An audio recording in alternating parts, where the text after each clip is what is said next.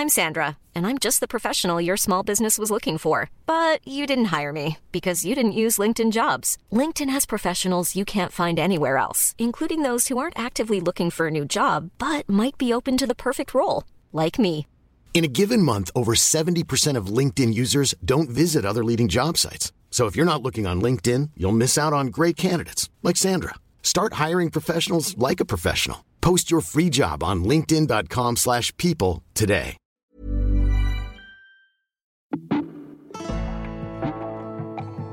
We're just coming over, swept up our last target, which was reconnaissance, and then basically my nav just yelled, "Mandy, brake right!" And literally it was sort of like boom, into the cassette, slamming my throttles fully forward, rolled to 120 degrees, pulled really hard towards the ground. He instantly puts all these flares out, and they act as a decoy, and a decoy to this surface-to-air missile. It had locked onto my engines. Hello and welcome back to the Andy Rowe Show. Mandy Hickson is just the second female ever to fly the Tornado GR4 fast jet operationally.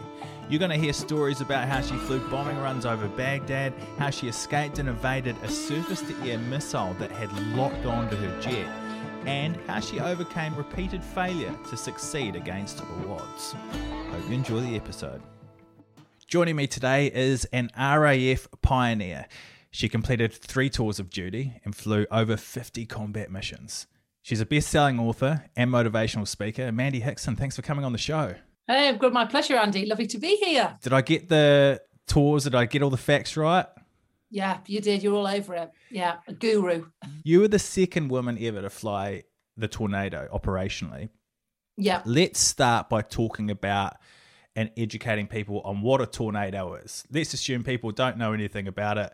Let's start there so people can understand what a big deal this is.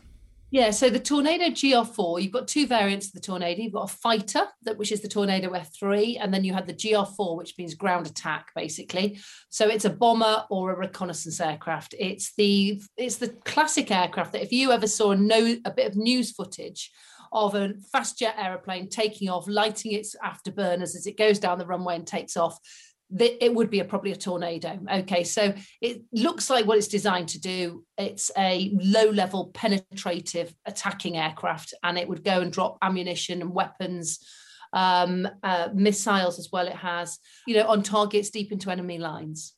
Well, and that's what you did.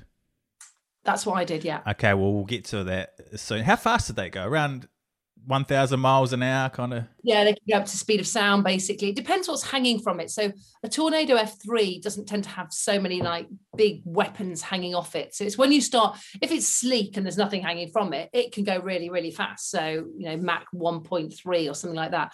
But if it's got stuff hanging from it, then you start to limit how much G-force it can pull, the speed it can go, because obviously it puts pressure on these weapons and these fuel tanks and things like that are hanging off it.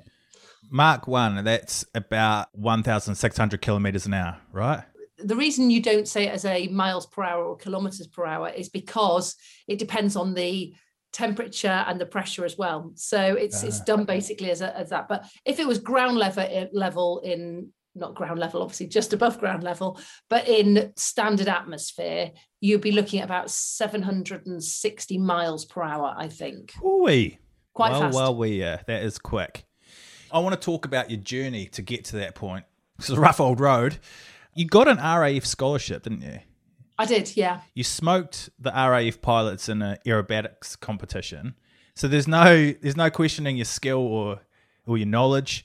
But you almost didn't even get a look in to be a fast jet pilot. Oh, and you didn't get over the starting line. Yeah, so in the very quick canter through the background there, so started flying at 14, really loved it through the Air Training Corps, and which was like the Air Cadets. It's now called the Air Cadets.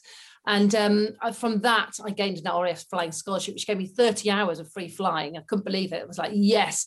And then to get your private pilot's license, it's only another 10 hours. So I saved up all my pocket money, got my private pilot's license, went off to university thinking, great. I joined this club called the University Air Squadron so I could keep up my flying. And I thought, I'm keen to join the Air Force, but at the same time, women weren't allowed to fly fast jets on the front line at the time.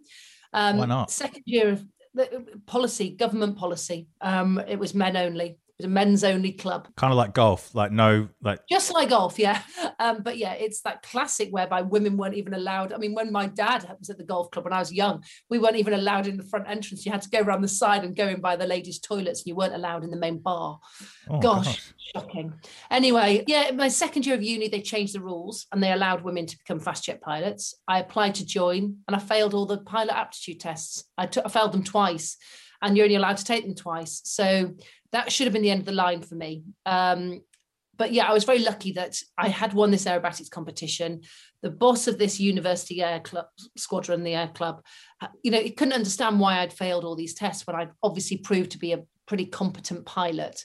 And he basically said, right, actually, I'm going to take this up through the ranks because I don't think this is right. I think maybe there's unconscious bias towards men, maybe. And why is it so many women are failing the tests? And I was really lucky. They took me on in the end after a lot of debate and a lot of letters sent.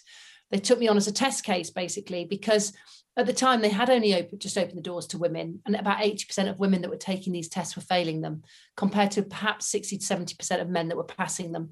And they realised they've only ever been used on men, and maybe they needed to change the tests, and they did. And that's something I've always loved about the Air Force is they are quite reactive, or should I say they can be quite proactive as well, to actually sort of think ahead.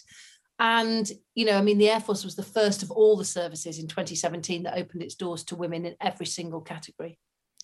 Didn't you also get told you were a little bit overweight for the Air Force? Yeah, bastards. I mean, she says on the world's biggest diet at the moment. I just want to say I've lost a stone and a half. You look great. You look great. Thank you. Thank you very much. When I tried to join in for my flying scholarship, I walked in and I did all these tests and everything. And then the doctor called me through and he went, and I thought that doesn't bode well. And he said, yeah, you're obese. I mean, I am 6 foot tall and I was about, I was probably 2 stone lighter than I am now, by the way. So, or at this point, and he said, so I was 12 and a half stone. And he said to me, you're obese. I said, sorry. And I was doing all this county netball, hockey, tennis. I was more sporty than a sporty thing. And he said, you don't fit on the height charts. Our height charts only go up to 5'9". So we're adding a couple of pounds for that extra, 3 inches, which was my head probably. And they said, yeah, and you should be 9.5 stone. And I was like, oh my God. So basically I went on the world's biggest diet to get the flying scholarship. And they basically said, come back when you have remedied your obesity problem. So yeah, I lost about 2.5 stone at that point. And I got down to about 9.75 stone. Once you did get in, you've got your passing out parade, right? Where your grandpa was the guest of honor. Can you tell me about that and how special that was and give me a little bit of background to him? Yeah, so my grandpa was a Second World War pilot himself. He was an instructor in Africa, flying Oxfords and Harvards. And, he told us some incredible stories of he said one day he was flying and he decided to push the limits and turn this aircraft inverted. And of course the engine stopped because it didn't have the fuel mechanism to actually pump the fuel round and the oil round the engine, basically, for being inverted. So he had to do a crash landing in the desert, sort of dodging all these huge anthills. And these anthills are massive. We're talking they're 2-story buildings. And he landed this aircraft and went, Mayday, Mayday, I seem to have had a problem. And they flew an engineer out. The only way the engineer could get to him was to land on the exact same path that my grandpa had landed on. And they got out and they opened this engine cowling. It's just got oil everywhere. And it's like, sir, have you been flying the aircraft? No, there must be a leak of some sort. So they topped it up with oil, did a few checks, fired it up again. They both turned around, then took off down this, past all these anthills. So I grew up with all these fantastic stories. And when they opened the doors to women, obviously my grandpa was over the moon because he only had daughters and granddaughters. So he had no boys in his family whatsoever. So there was no way anyone would have been following in his footsteps as far as he was concerned. Obviously, then I started to get an interest into this. And then when I graduated, it was his 90th birthday on the 6th of April in 1995, which was the day I graduated. And he was invited as the guest of honor to hand out the awards. And it was such a wonderful day. Honestly, I was so proud to have him there. And you're really limited to guests as well. It meant that I could have loads of guests because I had my grandpa and my granny and my sister and my mum and my dad. Normally it's 2 guests. But no, we were there. Whole family Wells table was, it was brilliant. Jeez, that's being an All Black and then getting given the jersey by your great granddad who was like an All Black? So it's the same sort of thing. I don't know why I use that as an analogy. I've never been close to that. Absolutely. When you did get in, and so you've gone through, you got the passing out parade, awesome stuff, and then you got in. You know, the dream had been realised. How were people towards you? Like, how were the senior officers and things like that? Because you're breaking new ground, and you're sort of you are treading on their toes a little bit. You are. So the first wake up call to me was at officer training, actually, and again, you've got to put the caveat, this is not how it is now. So anyone that's thinking about the Air Force, this is not the world that you're joining now. But this was 25, 26 years ago. And when I joined, women weren't allowed to drink pints of beer. So I always got 2 half pints because I was like, there's no way I'm missing out on buying a massive round of drinks, you know. So, and I'm 6 foot tall. I'm a massively loud character, always have been. I have always been quite confident. And of course, now I've been told to be more feminine, you know, wear more skirts. And I'm thinking, hold on a minute, you're training us to be war fighting, you know, to go to war, to wear all our combat kit, we're a nuclear biological kit, be more feminine. I'm like, ah! So that really... You got told that? I got literally ordered to be more feminine. I mean, that was literally on this point, it was called Grey Tuesday. And it's like a point where they chop some of the, you know, you find out if you're being recoursed or if you need more help or more training. And he just said to me, yeah, you need to be more feminine. You know, you're very Amazonian in nature, but, you know, the fact you drink 2 half pints for everyone's, I'm like, oh, for God's sake, this is crazy world we're in. So there was that initially. And actually throughout my training, I was very lucky, not with my colleagues, by the way, with my courses. I was just one of the boys. I was just one of the team. And I think all the girls felt like that. You know, I never particularly thought I was cutting new ground. I was just Mandy going through flying training. And I know that sounds mad, but it's only when you look back on it now, you go, oh yeah, that was quite pioneering. We were sort of, you know, forging the way for other women to follow, but we didn't feel like that at the time because we weren't the first. So we'd had Jo Salter, who was the very first fast jet pilot. She'd gone through about 2-3 years before us. So we weren't the first. It was just, we're just going through and doing what we love doing. We never really thought about it, but often, you know, it was the senior officers that caught us out. So throughout my training, and not just training, but throughout my entire career, I'd often be in a meeting and they'd sort of go, oh, and what do you do? And, you know, quite a patronizing voice or something. And you go, actually, well, I'm a tornado pilot. And they go, oh, sorry, I just assumed you were the wife of your husband here and that, you know, he was the one that was serving. I'm like, no, I'm the one that's serving. And it caught them out every single time, you know, and that did annoy me. It did start to grate on me a bit, actually. Yeah. Didn't you almost crash when you were on training? Yeah. So there was a couple of times. So when I was at the very end of my operational conversion unit, which was flying the Tornadoes, we deployed out to Canada. And that was the very final stages of training. And I had a very, very close shave, actually, when I think back to it. We'd done what's called, you're pushing the limits ever so slightly on our fuel state. We were doing air combat training at the time. We deployed out to Goose Bay in Canada on a conversion. I only had 30 hours of flying the Tornado. And we had to get these merges in where you basically merge with your opponent, my mate Rob, and we'd have a big dogfight of, you know, classic Top Gunny thing of watch the mountains, but you were at height, don't worry, there were no mountains. And then you'd separate and you'd do it again. You had to get like 3 in, I think, to get a tick for the flight to have actually counted. And the weather was closing in. They said, oh, watch out, there's thunderstorms. We're like, we can just get one last merge in and then we can get this, the tick for the flight. And so we had one last merge and I'm now on fuel minimums. The weather's closing in. And it feels like this whole, you know, when you hear these red flags of error chain sort of coming up. And then we came back for an instrument approach because it was through really thick cloud.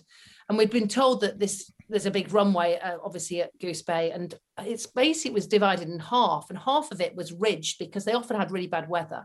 And it's a really wide runway. And they said, if it's really, really raining, or we call it contaminated, you land on the side that's ridged. And if it's obviously not, then land on the center line.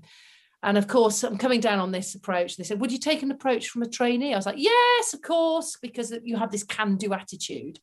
And I was probably a bit cavalier, maybe. I don't know. And I took this and he's giving me this, normally like 1 degree left, 2 degrees right. And he's going 5 degrees left, 10 degrees right. I'm so in this thick is, cloud. I'm thinking, and this is the trainee. The trainee is the guy in the air traffic controller who's guiding you in.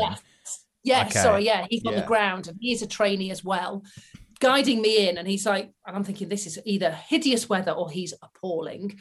And normally, 1 degree, and he's like 5, 10. At one point, he's sort of 12 degrees left. I'm thinking, oh, and at 200 feet, you have what's called your decision height. And it's literally, you look up, can I see it? Can I see the runway? Yes, I can land, or you make a decision, you go around, but we're on minimum fuel as well. So we pushed a few limits. We're still legal in all that we're doing. Anyway, I popped out of cloud at 200 feet, and I'm not lined up on the runway. I'm lined up on all of the, it's called the apron, where all the aircraft are all lined up, and the runway's over here to the right. And I thought, I can still make it. So I'm below the cloud, so I do a flat turn, pull hard right, come back left, slam it on the aircraft at the runway center line. I'm like, boom, I am the girl. I've landed. Well done, me.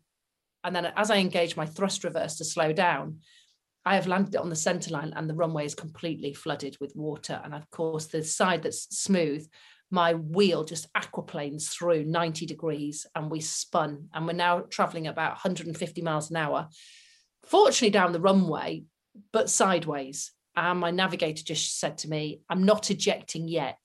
And I thought, shit, I haven't even thought about ejecting. That was like not even in my radar at that point. Because the thing is, you're really trained. The brilliant thing with flying is that it's all about automatic programs. So you've been trained and trained and trained in a simulator. So as soon as we lost control and we started skidding, he doesn't go, oh, Mans, we're skidding down the runway. He goes, loss of control on the ground. And your brain goes, that's loss of control on the ground drill. And you immediately pull out the correct course of action, which you have remembered and memorized because it's an emergency drill. And you like rock outboard, and you go through all the drills just automatically because you've done it in the simulator so many times. And it's that saves so many lives as well, because you've been trained to such an nth degree, when then things start happening that's outside of the remit, you have the capacity to be able to cope with those because of your training. If you were then him getting the cards out, these flight reference cards, going, okay, let's have a look at loss of control on the ground. Okay, Mandy, what you need to do, that takes time, and you haven't got time. It's, seconds mean lives being saved.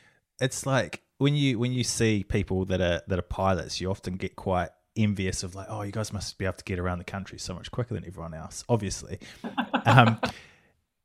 During training and things like that, did you ever use the jet to get from A to B?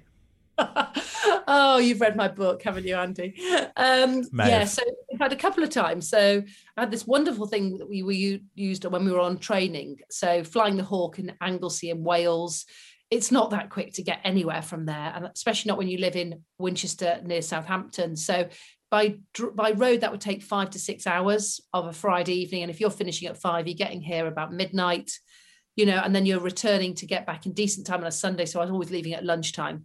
Anyway, one of my instructors lived near Oxford, and he said, well, you know what, why don't we can do a flight, we can do a sortie, and they're called sortie, like a training sortie. So we're not utilizing the jet in any way that it shouldn't be utilized. And actually you can practice landaway techniques, so landing at different airfields and build up experience. And of course we could land at Benson, which is about an hour or 45 minutes from where I lived and about 10 minutes from where he lived. And so we would, on a Friday, make the last sortie of the day, a flight whereby we could do a full training sortie, and then we just land, rather than landing in Anglesey, we landed in Oxford. And we did that many, many times, and it was perfect. And then it meant on a Monday morning, the jets would launch out of Wales, out of Anglesey. We would launch out of Oxford. We'd all meet at the same point where we would normally have met. So there was, again, there's no cost to anyone. It was additional training. It's called staff continuation training as well. And also the ability to learn to land at different airfields is really important as well. So yeah, you're using a few skills there. So that was the first time. And then the second time was actually a really emotional story, actually, to be honest, Andy. And it's when, again, I was on the Hawk, and we were coming to the end of air combat training, and the weather was really, really poor over in Wales, but it was great over on the east side of the country. So we deployed out to Norwich, and we were flying out of Norwich International Airport. Don't know if there's any flights that go abroad, but they felt like they were. And everyone's like, all these, we call them civilians, but, all normal people are walking around about to go on holiday or something. And we're in our full military kit. We've got flares, we've got all the, we've got everything sort of hanging from us. We're sort of feeling quite cool. And there was a tannoy, and it just said, could Mandy Hickson please come to the customer service desk or something? And I thought, this is a bit weird. And basically my grandpa, who we touched on earlier in the episode here, he was about to die. My mum had contacted Valley. This was the days before mobile phones. So she'd contacted RF Valley, and they said, I'm sorry, they're not here at the moment. They're deployed to Norwich. They said, look, I'll give you the number we've got to contact them. So she contacted them and basically said, Mandy, I think you should know that Grandpa's literally got days, hours, if not hours to live. And I looked at my instructor, who was a wonderful guy called Archie Brown, who I just loved. And I just went, oh my God, this is a nightmare. And he knew how close I was to my grandpa. And he said, right, I'll send somebody can go off and get your bag from the hotel. Right, we'll be sorted. And then I was like looking into trains and going on to, ringing up National Rail and trying to work out the train. He said, Mandy, it's very quick to get from Norwich to Humberside Airport. And it's literally, if you think about it, you come in sort of via King's Lynn, and then you'd be up the, Lincolnshire coast, whereas it's just straight across the Wash. It's like a 10-minute flight. You can cut the corner straight across England, and you're just straight across the Wash and you're there. He said, why don't you book into Humberside for half an hour's time, tell your mum, pick you up from there, and we can get you to him within like half an hour. And we did. We were already briefed and ready for a flight. And I said, are you happy to do it? He said, Mandy, let it sit on me. And it was a really, really big lesson for me, Andy, because I see business, I do a lot of talks to businesses and stuff now. And I think they do so many different schemes to get people to feel, empowered or bought into the company. And this one guy in this simple act, made a decision as a middle manager. And, he brought more loyalty to the Air Force by that one act than any paycheck would ever do, because it just sort of showed me that the Air Force does care. And I got to my grandpa. I mean, my mum was hilarious. She was waiting. She was waiting in the arrivals at Humberside International. And she went, all these women were going, all these people go, oh, is that a fast jet that's landing? My mum was going, it's my daughter. I need to pick her up. I sort of walked in through arrivals, strutting my stuff. Anyway, but got to my grandpa, and he died that evening, but I was with him, and it means a lot. It really meant a lot to do that. And it was a wonderful example of an organization that does go the extra mile for the people that work for them. What a beautiful story. Yeah. I think like what you're saying is quite poignant, like with companies, how, you're right. They do tend to try and buy loyalty with schemes and bonuses and different commissions and that kind of thing. But sometimes it's just that little bit of human touch and empathy that can go so far. When you joined your first squadron, I'm guessing that the setup was geared a lot more towards males and females when it came to, the barracks. And how'd you fit in there? Did you have to just go in and be one of the lads? Yeah. I mean, anyone that ever served with me would go, I don't think Mandy had too much of a problem. I did just get on with it, to be honest. I think I was either very, very thick-skinned or a bit oblivious. I mean, when I went into my squadron on the sort of very early days, they'd never had a female pilot before on the squadron. And I went in, and it's called the Junta crew room. It's the junior officers crew room, and all like the screensavers were of like a scantily clad woman or something, or naked women. And I thought, oh, do you know what? I don't really want to sit here looking at these every time I log on to this computer. So I made them all men. And then the next day they were all landscapes. So I did make some small little changes like that. But the barracks, especially when we went on deployments, for example, to Kuwait and places like that, where we were flying over Iraq, we were all in one barrack together, blocked together. Again, I mean, that's not a huge problem for me. And women who were in Afghanistan were intense with men, so it's not an issue. And I think it's just something that you had to get your head around, that you'd be queuing, waiting for a shower just with your towel wrapped around you, and there's a bloke with his towel wrapped around you, and you're just having a conversation. And it didn't massively bother me. I mean, there was never a female toilet. It was just a toilet with all these urinals, and I used to just walk in and go, I'm behind you, sort of like, but I'm not looking. There was never any female flying kit. It was just generic men's flying kit. So I wore male long johns with a Y front, which cut into your hips, these sort of, and I was just like, my goodness, I could go to Marks and Spencer's and buy a pair of bloody female long johns, but they weren't regulatory issue kit. You have to wear issue kit. And so it's like, well, get issue kit for women. Well, they didn't for like 12 years. I mean, it's crazy. So stuff like that was really minor stuff, but it was really annoying. Did you ever think when you were in Kuwait that maybe you'd made a mistake and that, I think we've drawn a picture here that it was a very male environment. Yeah. You must have thought at some point, like, what the hell have I done? Yeah. It was the first time in Kuwait for myself. So to say I'd worked hard would be an understatement. I'd given it everything. And basically there was one character on the squadron who was a really, really big character, sort of middle management level. And he was really struggling being out there. I didn't know that, but he basically started a low-level bullying campaign towards me. I would consider myself quite thick-skinned, but it became very, very obvious. I kept thinking, gosh, why does he ask every single question in every single brief to me? Now, there were other new pilots around, none of them got the questions. And I started feeling really uncomfortable. I'd walk outside the block and everyone would just fall silent if he was there because they were evidently talking about me.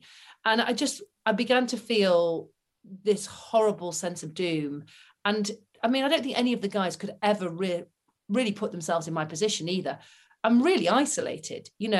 I'm a youngish person. I'm 24, 25 years old.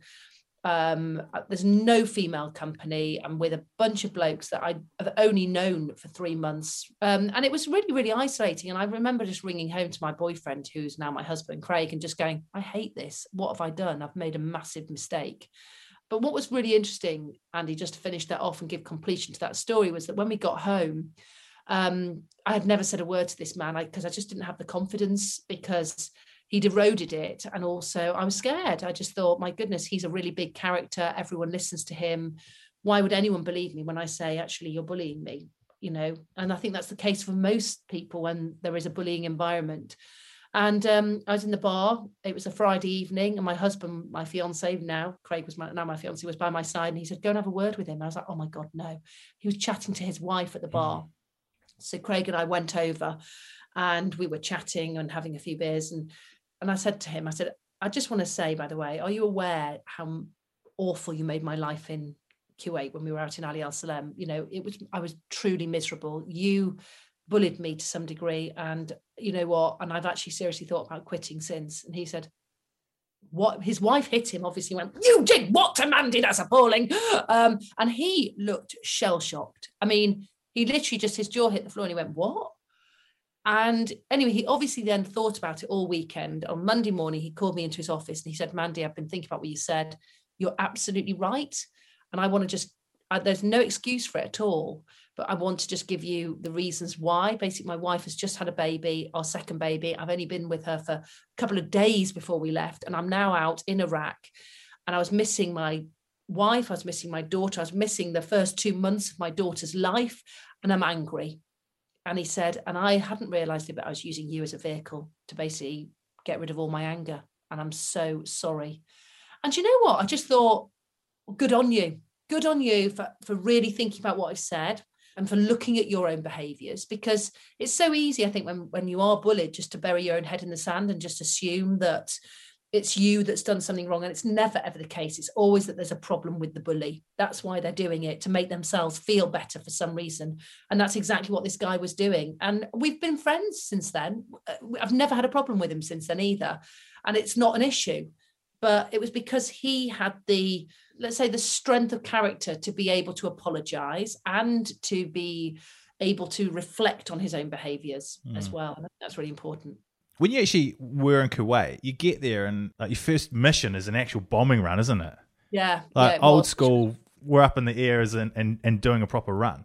Yeah. It was quite funny, really, because up to then the squadron had mainly been just doing reconnaissance trips. And that's predominantly what we did most of the time out there was reconnaissance. And we had all these cameras strapped onto the aircraft, and we'd basically fly over at height at 20,000 feet. And the cameras would pick up all of the imagery of surface-to-air missile sites, radar stations, any of the intelligence that we needed to gather, basically. And I walked in on my very first trip, and this guy, who's a really good friend of mine, I'm not going to say his name, but he knows who he is. And he basically said, right, today we're on a bombing mission. And he said, Mandy, your eyes went like these massive, massive saucers. And he said, you just look like this rabbit caught in the spotlight. And it's like, oh.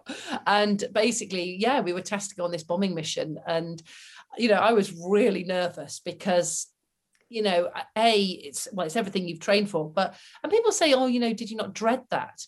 It's like basically training to be a footballer and finally getting called up to play for the big team, So yeah, you're excited. But the one thing that I was really nervous about was that there's this piece of kit, and it's a secure radio, and it's really stressful putting all these 20 different frequencies in to enable this radio to go into secure mode. And you've got to be sitting in the front seat, literally putting these numbers in and reading them and then sticking the next one in. And if you mess up one digit, it won't let you in. And it was really tight on time because you get really hot out there because you're obviously in the Kuwaiti desert. And you've got your canopy down and you're like sweating and there's no air conditioning and you're just pouring in sweat and you've still got your thermals on in case there's a fire. And you're thinking, oh my God, I'm dying of heat. And you're putting these in, the sweat coming and your oxygen mask is slipping off your nose. And all you're waiting for is this noise, which was doo-doo. And it basically meant it's loaded. And then you could do your radio check. And it was like, please let me do it right. Please let me do it right. That was the most stressful bit. Really? And then once you're up in the air, you're heading towards Baghdad. Yeah. What are you looking at? What are you seeing? So you've done quite a few training trips as well out there now. So that's over Kuwait without actually going over onto the live side. And then once you're going across into Iraq, mostly it was desert. You're flying over a lot of desert. You would go obviously over some slightly more built-up areas, but you tended to avoid those because they were guarded by surface-to-air missiles. So you'd have these big missile engagement zones on the ground. Which give that a wide berth, yeah. Yeah, you give them a very wide berth. And yeah, we were often tasked. This one we were tasked to take out was, it's called an SA-60. It's a huge gun that basically shoots up to about 30,000 feet. So we were on that occasion tasked to take this gun out. And we were on the target run and we couldn't positively identify it because you're given the site. We had this, it's called TIAL, Thermal Imaging Airborne Laser Designator. Basically, it's a big camera that you focus in on, and you're trying to look for this site, and your navigator in the backseat, they've been renamed weapon systems operators because that's what they now do. The system was running itself navigationally and they were basically in charge of all the weapon systems. So they're doing all the work and all you've got to do as the pilot is basically you're the taxi driver, get them to the point where they can actually do their jobs. And so we're all lined up and he is looking furiously and I could hear sort of, I'm sort of going 1 minute. He's like, continue, 30 seconds. Continue. Now this is not good because normally at this point you're going switches going live, weapons ready to drop and all this, and at 15 seconds he's still not located it, and actually we had to pull off in the end. And when you look back on his footage, the berm, this big sort of like sandbagged area, you could not see if there was a gun in there. And our rules of engagement were such that we weren't going to just be ridiculous and go, I want to release a weapon for some reason. You're being tasked to take out a target. If the target is not there or you can't positively identify it, then you stick to your rules of engagement rigidly. And that was something that I found really refreshing, that you are bound by rules. And there was not one time did I see any infringement of those rules with regards to my squadron and what we did. Yeah. Hiring for your small business? If you're not looking for professionals on LinkedIn, you're looking in the wrong place. That's like looking for your car keys in a fish tank. LinkedIn helps you hire professionals you can't find anywhere else, even those who aren't actively searching for a new job but might be open to the perfect role. In a given month, over 70% of LinkedIn users don't even visit other leading job sites. So start looking in the right place. With LinkedIn, you can hire professionals like a professional. Post your free job on linkedin.com/people today. You tell a great story in your book about one run you did into Baghdad and it just looked like there was fireworks all the way in. Oh my God, yeah. That was my second year actually. So I was now on my second tour out there. And yeah, we turned north and I was with this guy Nav in the backseat and he just went, man, so your gogg's up or down? And we've got night vision goggles and they sit You can have them, they're on like a hinge and they sit on your helmet. And once they're on the helmet, you keep on hitting them into the canopy because it's, there's not that much clearance. And he said, are your night vision goggles up or down? And I said, oh, they're up at the moment. And he said, yeah, leave them like that. But as soon as he said that, it's like a toddler being told what to do. And I was like, click them down. And it was like bonfire night or 4th of July, whatever you want to say. It was basically all of these, you could see all these surface-to-air missiles being launched and tracer being launched up, but nothing seemed to be being targeted. The Iraqis obviously were on a high state of alert. They knew that something big was happening, and it was about an 80 aircraft mission that was launched that night with all these different people with different targets and different taskings, but they seemed to be firing indiscriminately. They didn't seem to be sort of locking onto aircraft and using radar acquisition, and and so I wouldn't say there was a sense of like well-being at all, because it was pretty horrific knowing we're about to literally run through this. But it just seemed a bit sporadic. It just didn't seem to be organized. So that was the only thing that sort of sat with myself where I thought, right, you'll be all right. They're not locking onto anyone. Wow. There was an incident where they did lock onto you at one point, didn't they? Yeah, they did. And that was my third tour then. So I was leading my first ever sort of combat mission because they build you up slowly. And I was pretty much the most junior within that formation. And we were just coming back to base. I was going home the next day. So I was quite relaxed. And I was sort of fairly experienced within my own area now. And basically, we're just coming over, swept up our last target, which was reconnaissance. And then basically my nav just yelled, Mandy, brake right! And literally, it was sort of like, boom, into the cassette, slamming my throttles fully forward, rolled to 120 degrees, pulled really hard towards the ground. He instantly puts all these flares out, and they act as a decoy to this surface-to-air missile. It had locked onto my engines, but we practiced this maneuver, so many times. And suddenly this missile went from being locked on. We saw it taking our flares, and it exploded about 1.5 miles away from us. And yet we may have uttered just a couple of small descriptive words at that point. I cannot lie. But I also went, oh, because I'd never seen the flares in nighttime leaving, and they are seriously, seriously bright. And then, of course, when the missile took them and exploded on them, thinking that they'd got a direct hit, it was like this enormous fountain of light that was in the sky behind us. And we obviously dived away and then radioed through. And then we were tasked to basically given a mission to take out a target that we were carrying as a response option. So again, then the whole mission changed. And because I was leading it, I had some really big decisions to make as the leader. How did that go? It didn't end up as well as I'd hoped, actually. I sound like a right failure. By the way, I was a really good pilot, Basically, we, at that point, were tasked to take out a target. We're taught this really good decision-making model. It's called like DODA. You diagnose the problem. You ask your team what they think. You then get them to give you the options. You make a decision, assign tasks, and review it. When you say it, it's called the DODA loop. So and British Airways use it with a T at the start. They say, how much time do we have? Because often in flying, you can be very time critical. So they'll say, right, we've got 20 minutes to make this decision. Okay. And you then at this point, if you're the leader, if you think how it often works in business, you say to people and you say to your team, okay, this is the problem, guys. You've just told them what the problem is. We don't do that. So the first bit of the diagnose is that you ask your team, because you know what you think the problem is in your own brain. You ask your team, what do they think? And suddenly you're not just spoon feeding them, because what you're trying to get away from here is that whole sort of contamination of your ideas to somebody else. And so basically you say to your team, what do you see the problem being? At this point, if they say, well, I see that we've got a right-hand engine failure, you go, that's what I see too. Good. We're both on the same page. But they might say, actually, I'm seeing a right-hand engine failure, but actually I think this is led on from something and something and something. And you thought, oh my God, I never thought that. But if you told them what you were thinking, because often you're the most senior, they would agree with you. So you're getting a junior person to basically give your input. So once you've got that diagnosis and you're all on the same page within a team now, you can say, right, guys, within your little groups, I want you to think about options. What would you do about this?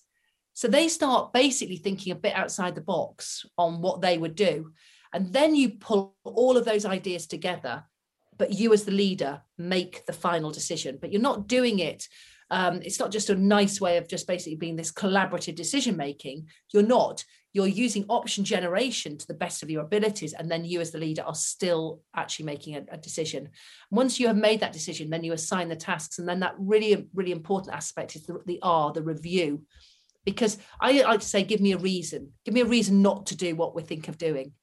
I know that sounds a bit mad, but if you think about it, you've gone down a course of action, and then there's this snowball effect, isn't there, where you go, I join a gym, and then you just keep on paying your gym membership even though you're not going, because you're actually sort of in this cascade down of just doing this.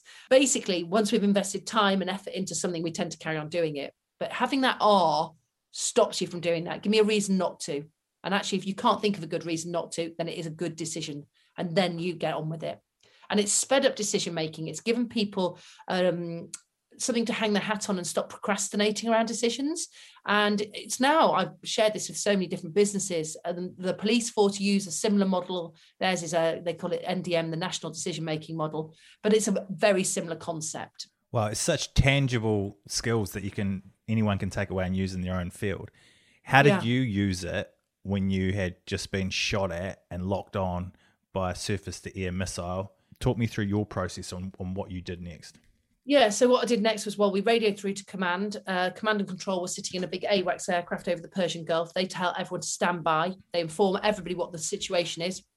And while they think about, all the aircraft that are airborne are carrying what's called a response option. So you, at that point, can get tasked to basically prosecute an attack on a target once an aggressive act is made towards any one of those coalition aircraft.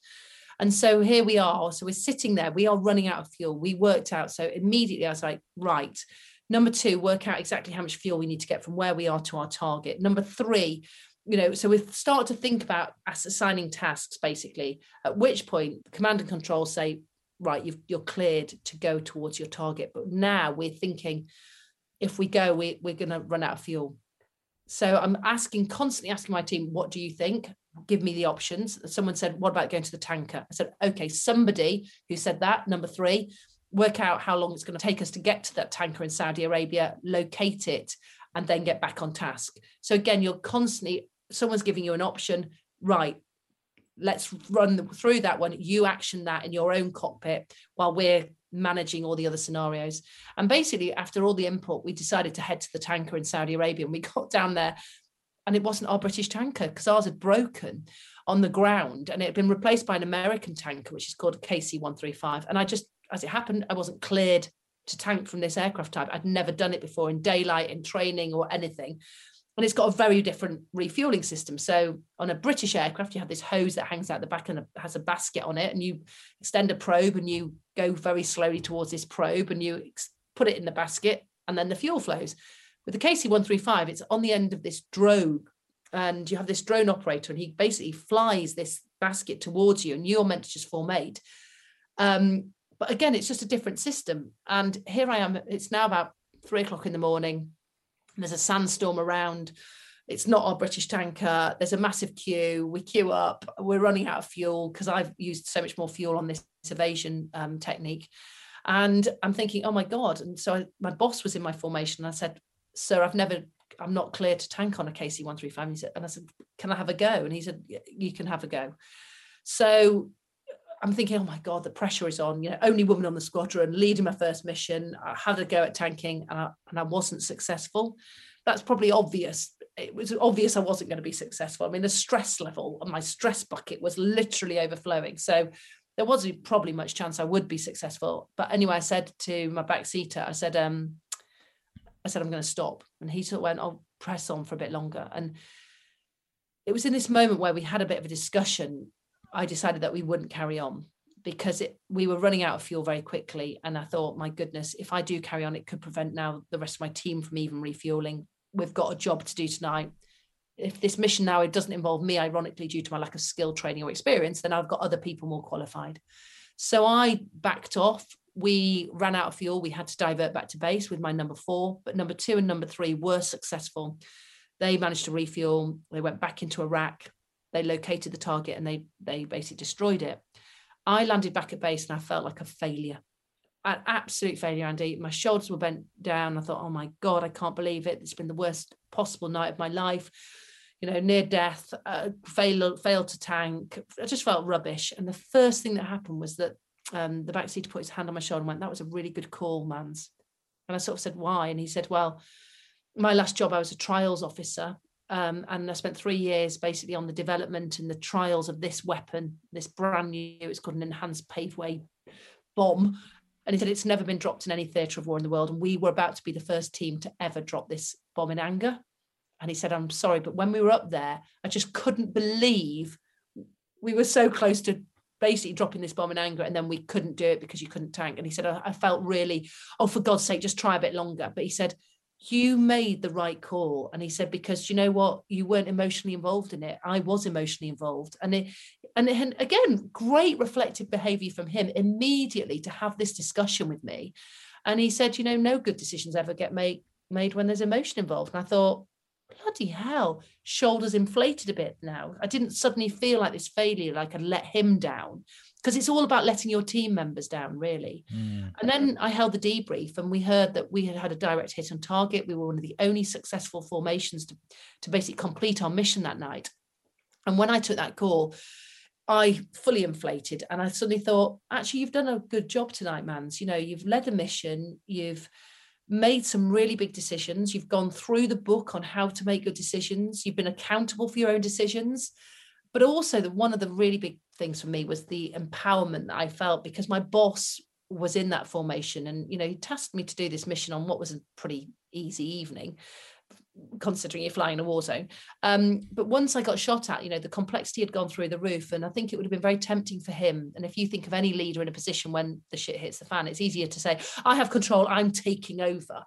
But he didn't. And that's not the way it works in the military. When even a junior team member has been tasked to do something, you continue to do it. But you can ask and get advice. But in doing so, what are you creating is this really empowered team, aren't you? Because you're giving someone a job and they're seeing it through to fruition, to the end. There must have been times in that environment where you thought that you weren't good enough. I know you've talked about how, it was a tough environment, obviously being a female pioneer and all that kind of stuff, and fair enough. But there must have been times, not only did you not enjoy it, but like, did you think that you weren't good enough, like the imposter syndrome side of it? Yeah, absolutely, Andy. And I think, and I talk about the imposter syndrome in my book, actually, because I think since I left the Air Force 10 years ago, and I do a lot of speaking, motivational speaking. And to be honest, before COVID came around, the business was going really, really well. I was traveling worldwide, delivering at really high level, and I was really, really enjoying it. But I always still suffer from imposter syndrome, and I don't think it ever truly leaves you. And it's madness, really, because I'd done pretty well in the Air Force. I'd had a successful career. I'd achieved, a major goal that I had, which was flying the Tornado.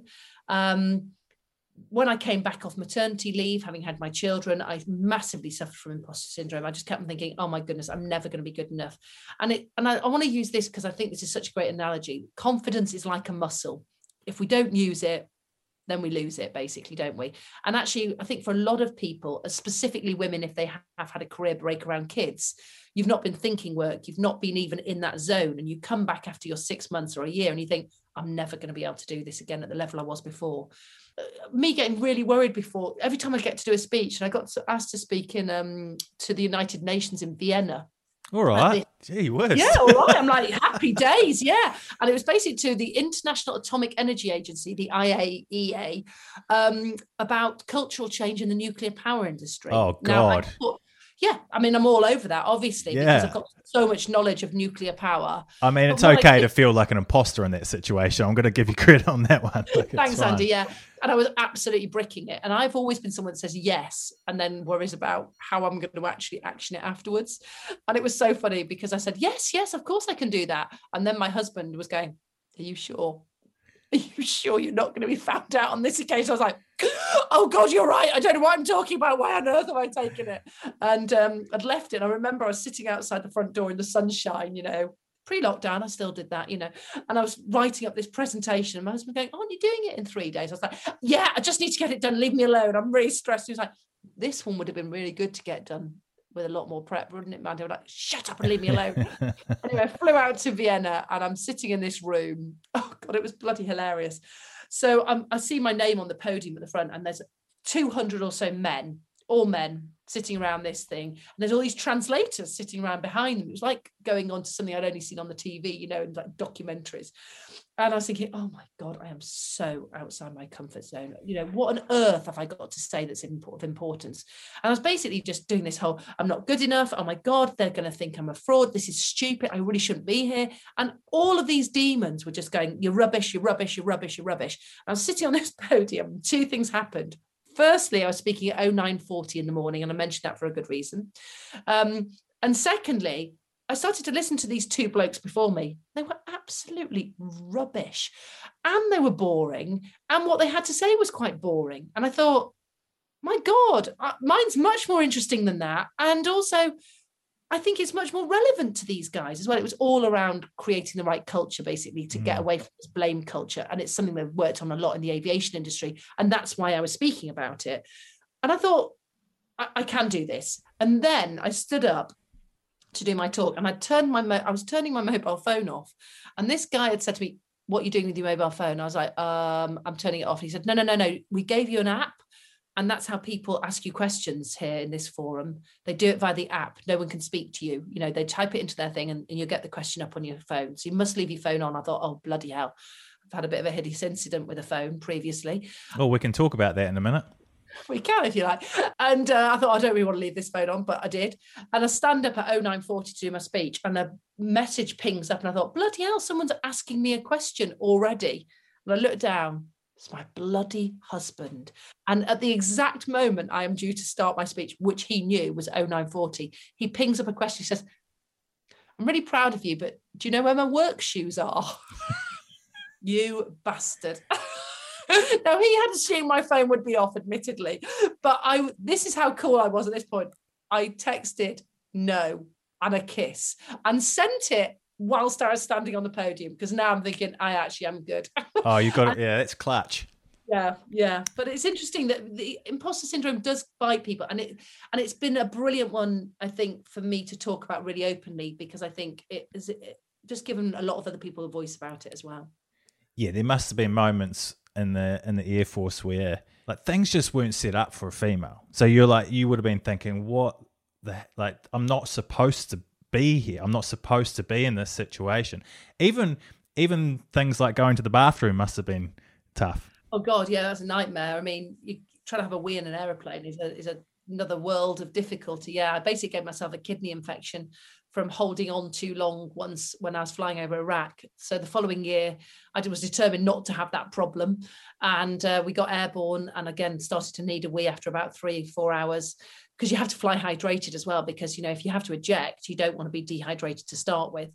And so I drank quite a lot of water on the ground. Now we're in the air. I'm like really needing a wee, and I think, oh God, and I've got this water bottle next to me. It was a 1/2 litre bottle. So I just remember thinking, oh, bloody hell, it's full. I'm going to have to wee in the bottle, so I'm going to have to drink the water. So I drank the 1/2 litre. And then I think, right, now I can wee in the bottle. But you've got to take all your kit off. You have to put your ejection seat pin in. We are over Iraq still. I'm meant to be flying the aeroplane. I've got the stick between my knees. It's like trying to, you know, drive with your steering wheel on a road, you know, with your knees. I'm taking all this kit off, and I'm thinking, right, you're going to have to power wee in this bottle.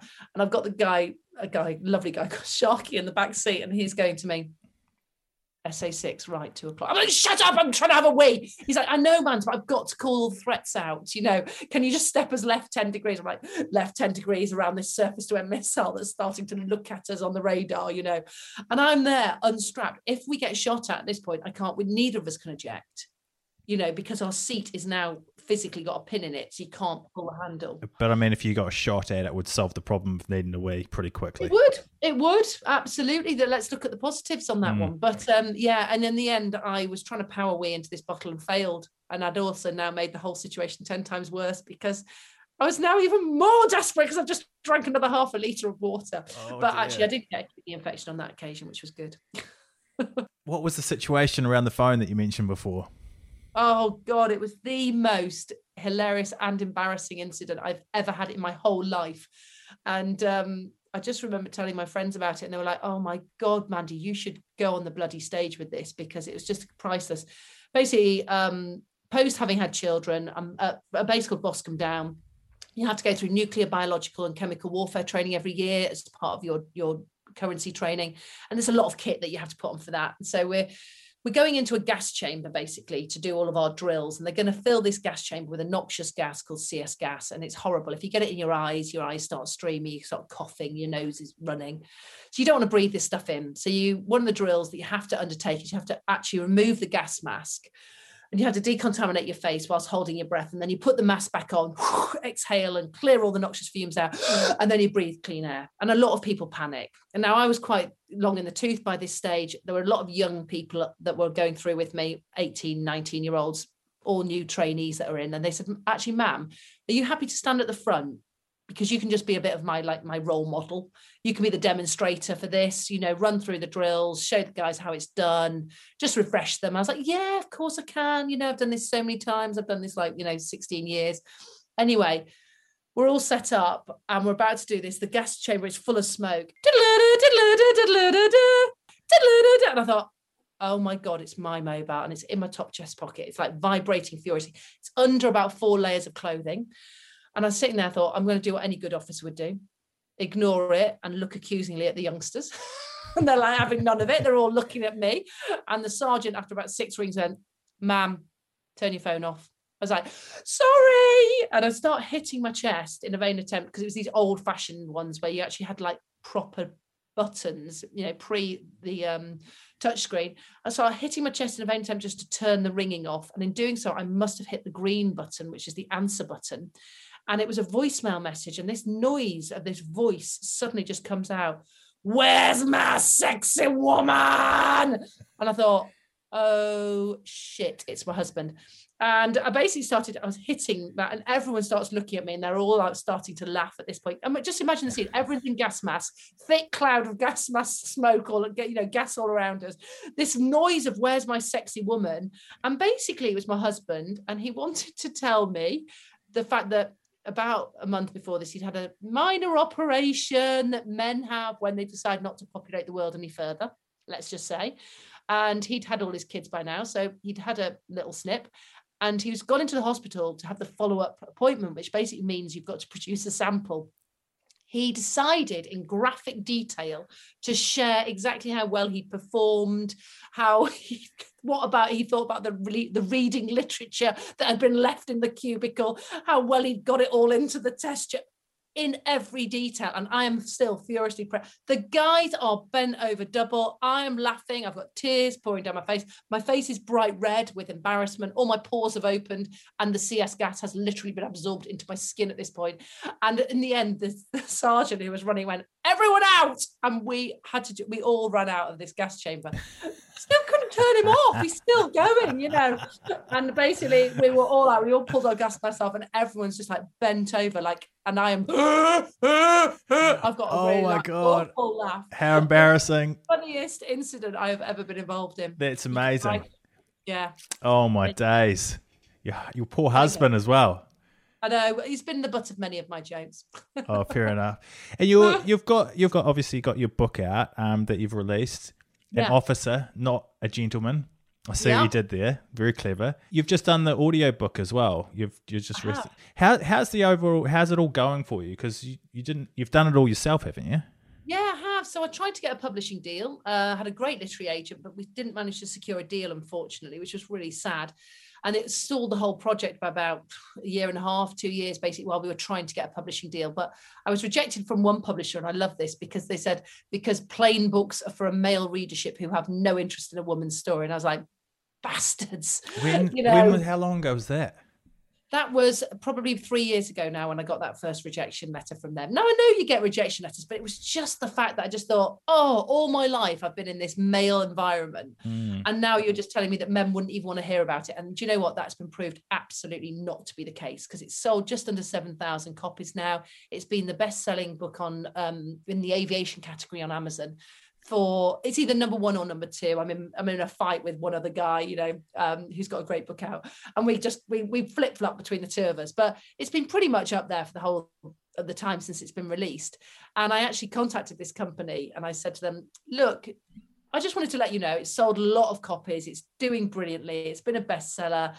You know, I just thought I'd give you a second chance because I'd still like to get a publishing deal because I'm really keen to get into America. If there's anyone out there listening to this podcast or, you know, any other countries, I'm very open for publishing deals. And they said, yeah, we would love to. And by the way, you've done a brilliant job. And she said, I've actually read it. I think it's a fantastic book, but you've done so well on PR for it yourself. There's probably not a lot else we can do. I'm like, damn, again, shot in the foot. I've been too good at doing what I was doing and therefore they still don't want me.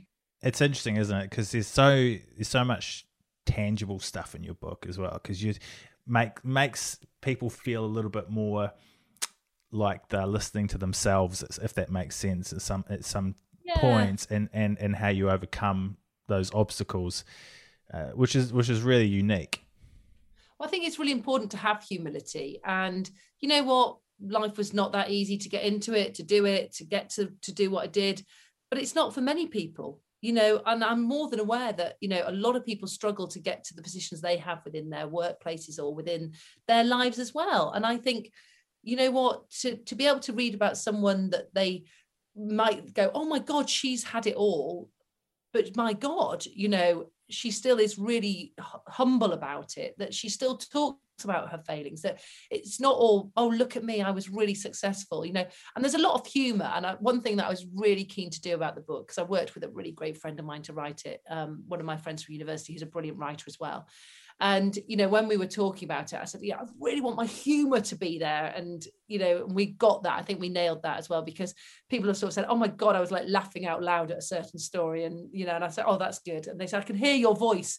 And so when I did the audiobook, they were like, not only can I hear your voice, I actually really can. You're like literally going to bed with me when I'm listening to it. I'm like, happy days. Oh, you've certainly done that. Well, thank you so much for coming on the show, and best of luck with the book. I think it's going to continue to grow, and hopefully people that listen to this podcast go out and find it and enjoy it like I enjoyed it. Thanks, Andy. You know, it's been an absolute pleasure to join you as well. So, yeah, good luck as well with the podcast. Continue to grow. Thanks very much. And thank you very much for listening. Don't forget, if you like this episode, to subscribe and share it with your mates. We'll be back again next week.